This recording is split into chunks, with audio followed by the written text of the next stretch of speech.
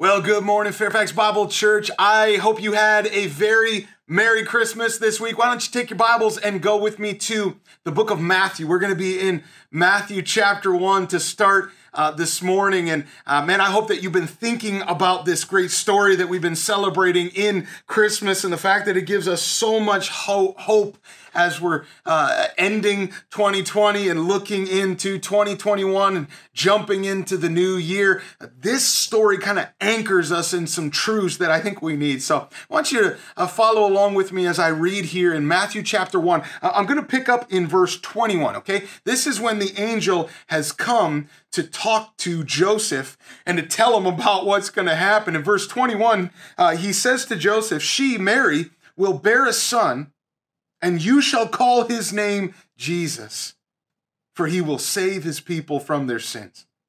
Now all this took place to fulfill what the Lord had spoken by the prophet. "Behold, the virgin shall conceive and bear a son, and they shall call his name Emmanuel," which means God with us.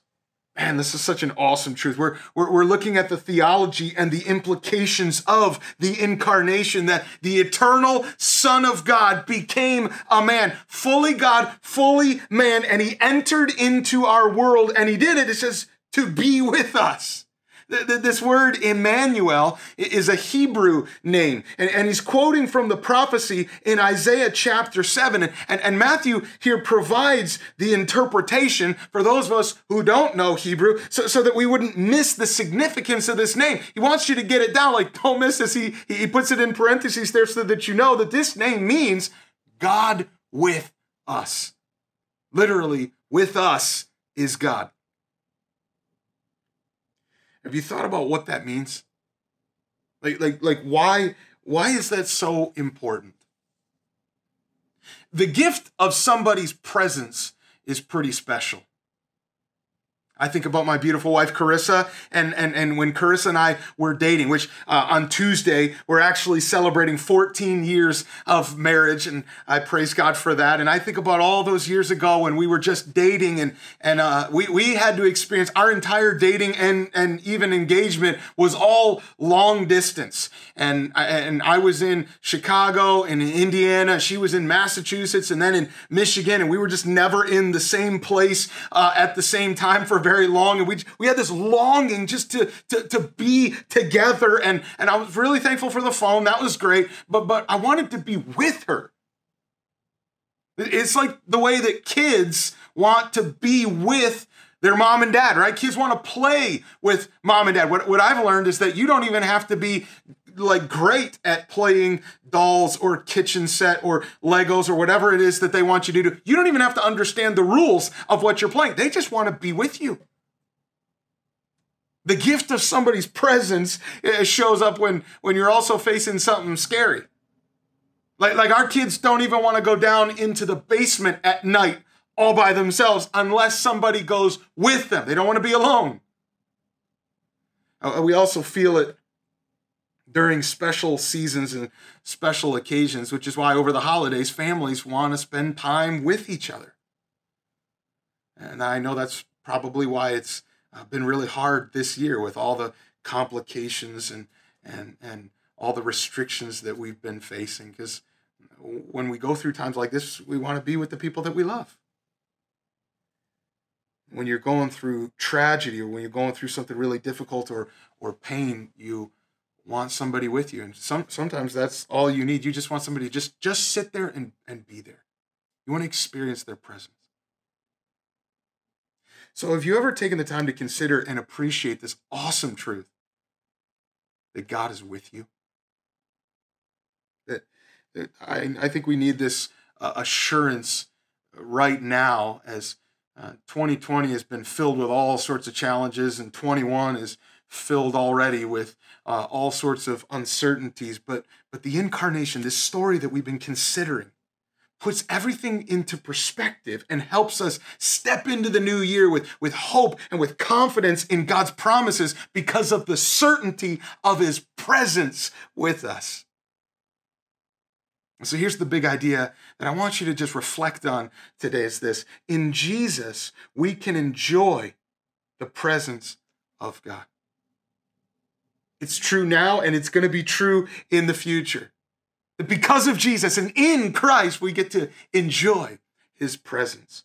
And next week, we're actually going to try to renew our resolve to get after the mission as disciples who worship, walk, and work for Christ. We want to start the year strong and get back into some godly habits so that we're really continuing to be a growing church. And then we'll spend the rest of the month of January preaching through the book of Habakkuk, which I'm pretty excited about, to get into one of the Old Testament prophecies. And there's so much hope there, even in the darkness and confusion. And I think there's going to be so much practical things for us to take away from that. But today we want to conclude our Christmas series considering the implications of the incarnation, that God became man so that God could be with us. And so here are 4 truths that I want you to consider. These things give us great comfort and hope and joy as we're looking and getting started in the new year. Here's the first, if you're taking notes. Note this. He wants to be with us. He wants to be with us. That's an awesome truth. The birth of Jesus, our Emmanuel, was the turning point in a long, sad story of what humanity lost because of sin. Now, before sin, think about it. Before sin, Adam and Eve enjoyed the presence of God in the Garden of Eden. But after sin, after they had rebelled, we get this horrible picture in Genesis chapter 3, verse 8, that says they heard the sound of the Lord God walking in the garden in the cool of the day. And the man and his wife hid themselves from the presence of the Lord God. Like, if they hadn't sinned, we could just imagine that when they heard God's footsteps in that moment, they would have come running like kids who've just been told that daddy's got a surprise for them, right? Like they're looking forward to another peaceful stroll in the park or another exciting adventure with their creator. I mean, that would have been an incredible experience to live that out. What a way to live in the presence of God and enjoying that forever. But because of their sin, instead of enjoying that, we see them, they're hiding in shame and fear, and the fellowship that we were created to enjoy with God was lost because of sin. And the story of the Old Testament, as we just keep reading through the scriptures, it's meant to try to convince of this depressing and devastating reality. There's nothing we can do about it. There's nothing that we can do to get that fellowship back. This is what we were made for, but it's lost and it's out of our reach. It's not something we can get back.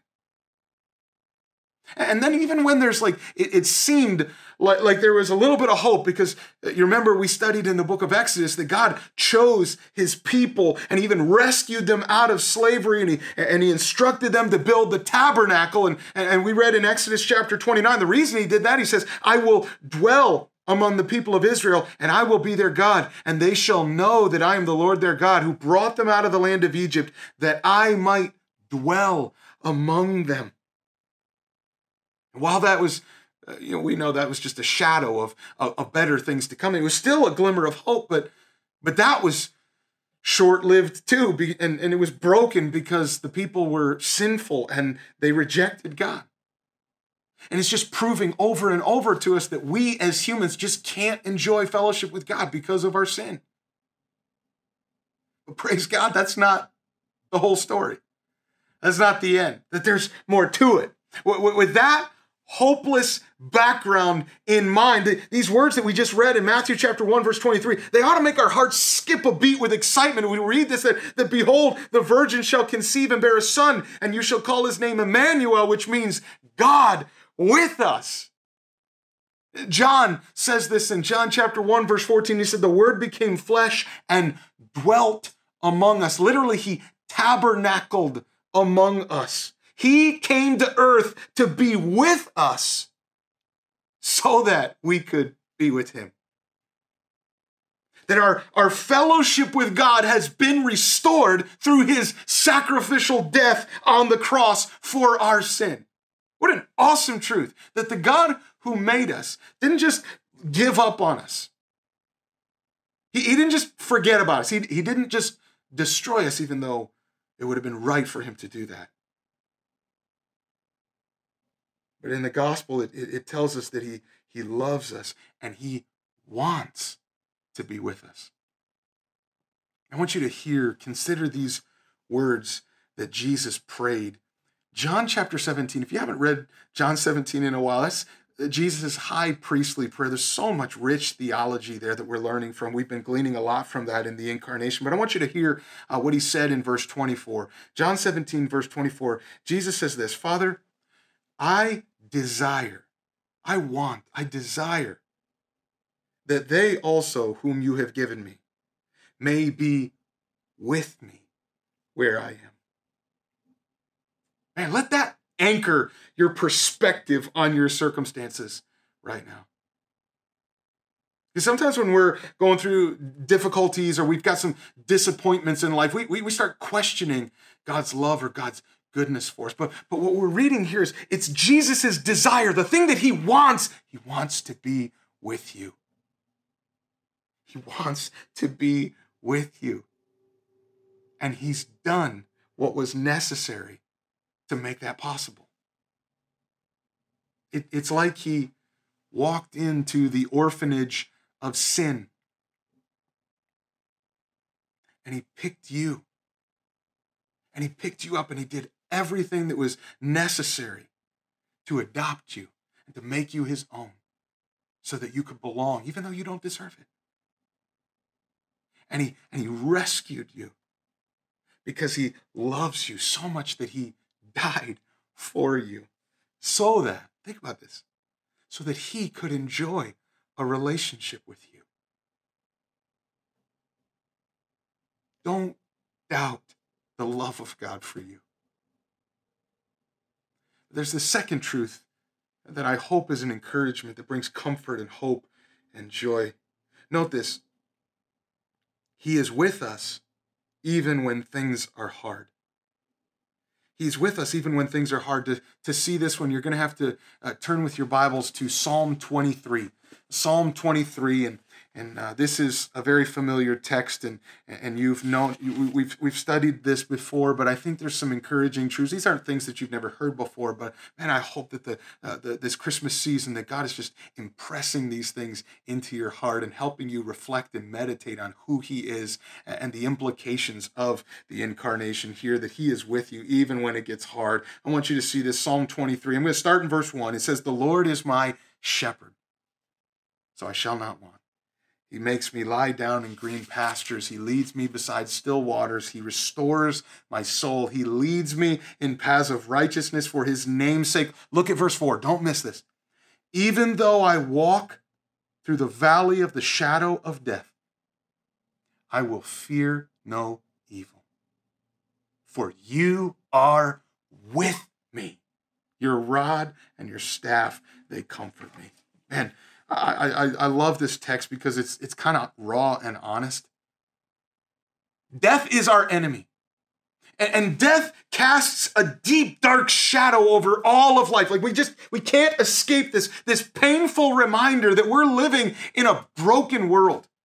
And David actually uses this poetic imagery to try to help you feel the contrast. There's a scene change. From verse 1, you're seeing like lying down in green pastures beside still waters, like this comforting picture of tranquility and peace and calm. And then there's the scene change in verse 4 where we're walking through a valley where instead of feeling the cheerful sunshine on your face on a beautiful day, it's like the thunder clouds have moved in and there's this suffocating threat. The Hebrew there could mean deep darkness or gloom. And at Christmas is often when we feel this the most. That there's a heightened sense of loss around the holidays. When everything else is like decorated with cheer and everybody's supposed to be celebrating that the pain of tragedy and missing friends and missing loved ones intensifies, and there's this aching reminder that things are not the way they were supposed to be. Really, all you have to do is just keep living, keep having birthdays, and eventually you're going to find yourself in the valley of the shadow of death. It's coming. And it could be personal loss. It could be broken dreams. It could be disappointment. It could be shattered relationships or health scares or career or financial struggles or unexpected challenges, circumstances that you didn't see coming, whatever it is. Life is hard. But I love what he says. Look at it again in verse 4. Even though. Those are two awesome words. Even though, because what he's doing there is he's acknowledging that darkness is a part of life. This is part of the experience of living in a broken world. Like, we know it's coming. I'm not going to ignore the reality. I'm not just putting on a plastic smile and pretending like it's not hard. It is hard and it hurts. But even though I'm going through it, he says, I will fear no evil. Why? Why? For you are with me. The presence of our Emmanuel in the midst of deep darkness and sadness and scary circumstances allows us to face them without letting our hearts get hijacked by fear and believing that we're doomed and there's no hope and that the sun won't rise again. And even if my worst nightmares are realized, it will not change the fact that the omnipotent God of all comfort is with me. And no matter how deep that darkness grows, I will never be alone. I'll never be alone. And he's going to walk through that valley by my side. And he's going to lead me with his rod and his staff of protection and care to comfort me. With this glorious reminder that he is the good shepherd who literally laid down his life for me. Some of you are going through it. I've talked with many of you who have been experiencing even just the last couple of weeks. And we don't have to compare whose valley is darker, who's got it worse. But I hope you sense that one of the treasures of the incarnation is knowing that Jesus gets it. That he became a man so that he would sympathize with our weaknesses. He suffered as we did. Like, he understands. He knows. But I also hope that you get this and sense this truth, that he's with you. Sometimes it's actually in the valley where we feel his presence most, which might be a special grace that you could praise him for. One of the Puritans prayed this, that the valley is the place of vision. In the daytime, stars can be seen from the deepest wells. And the deeper the wells, the brighter thy stars shine. Or a more recent songwriter said this, he's no less God within the shadows, no less faithful when the night leads me astray. In fact, it's often in the darkest moments in life where the light of Christ just shines all the brighter, and Jesus proves his faithfulness to us with his comforting presence, that he is with us even when things are hard. How does that change your perspective on what you're going through right now? Especially in light of the fact of what we might be facing and all of the uncertainties in the new year. I realize there's so much we don't know about the future. We have no idea what's coming. We have no idea how things are going to change and if things are going to get better, if things are going to get worse. We don't know. But this we know. He is with us. And the theology of Christmas and the incarnation should give us a jolt of confidence in his promises as we step into the new year.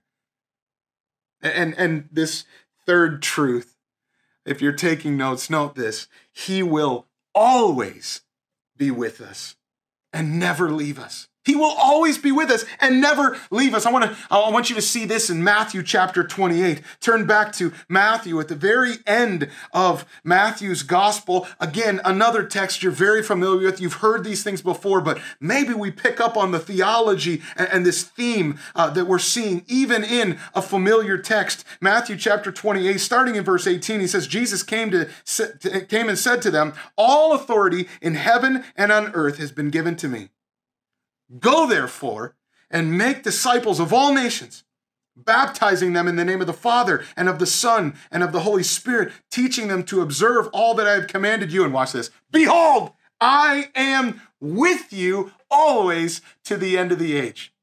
Like after Jesus commissions us to go make disciples of all nations, that's our mission. We're getting after it. He says this, behold, that word there, it's an interjection to try to get our attention. Like, look, check this out. Don't miss this. I am with you always.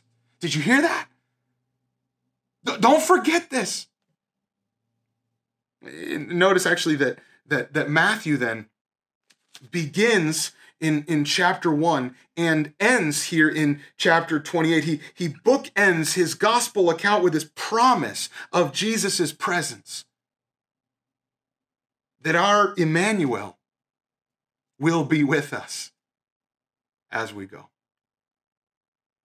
I think of Frodo and Sam in The Lord of the Rings as Frodo's getting ready to leave the rest of his friends to take the ring to Mordor to destroy it. He's got this scary and impossible quest that he's facing, and he looks back and Frodo says, go back, Sam. I'm going to Mordor alone. And Sam, jumping into the water after him, says, of course you are, and I'm coming with you. And the tenacity and the resolve of that friendship is what we experience in the faithfulness and the assurance of Jesus. That he's not sending us out alone. And no matter where and no matter what we're facing as we go, he's saying to us, I'm coming with you. Always. Man, what an encouraging truth this is. Do you know this? You have a great purpose for your life. You have a great purpose for your life. And it's not some big dream for the distant future. It's right in front of you. That Jesus sent you here, right where you're at, for this moment. To make disciples of the people that are around you in your sphere of influence, your friends and your family, your coworkers, your neighbors, these people that he's placed in your life. You have this great privilege to tell them that Jesus came to be with us so that we could be with him forever.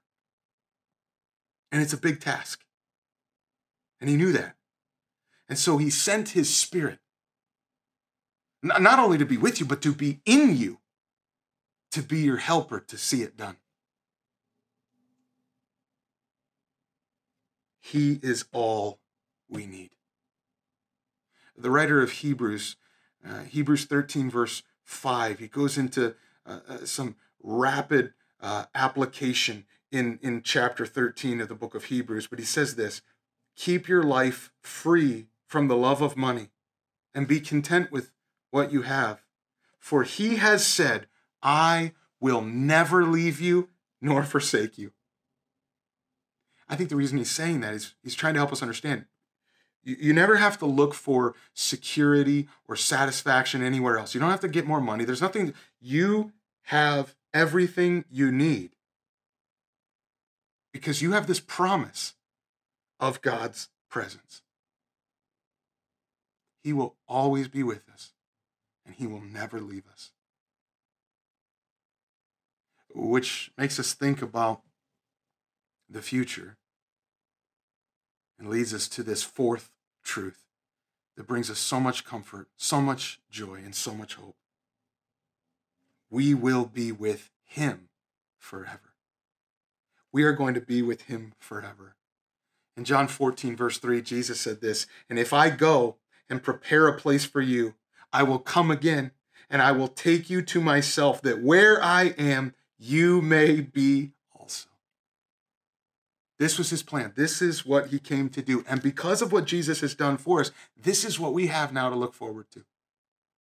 That we have this great hope. And it's not just some like optimistic, I hope so. This is a confident, I know so. I know this is true, that we are going to live forever with God. That we're going to get to enjoy fellowship with God. It's what we were made to do, and we're going to get to enjoy it forever.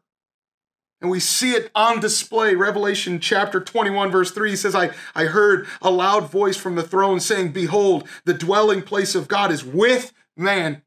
He will dwell with them. They will be his people, and God himself will be with them as their God. Man, what a great hope.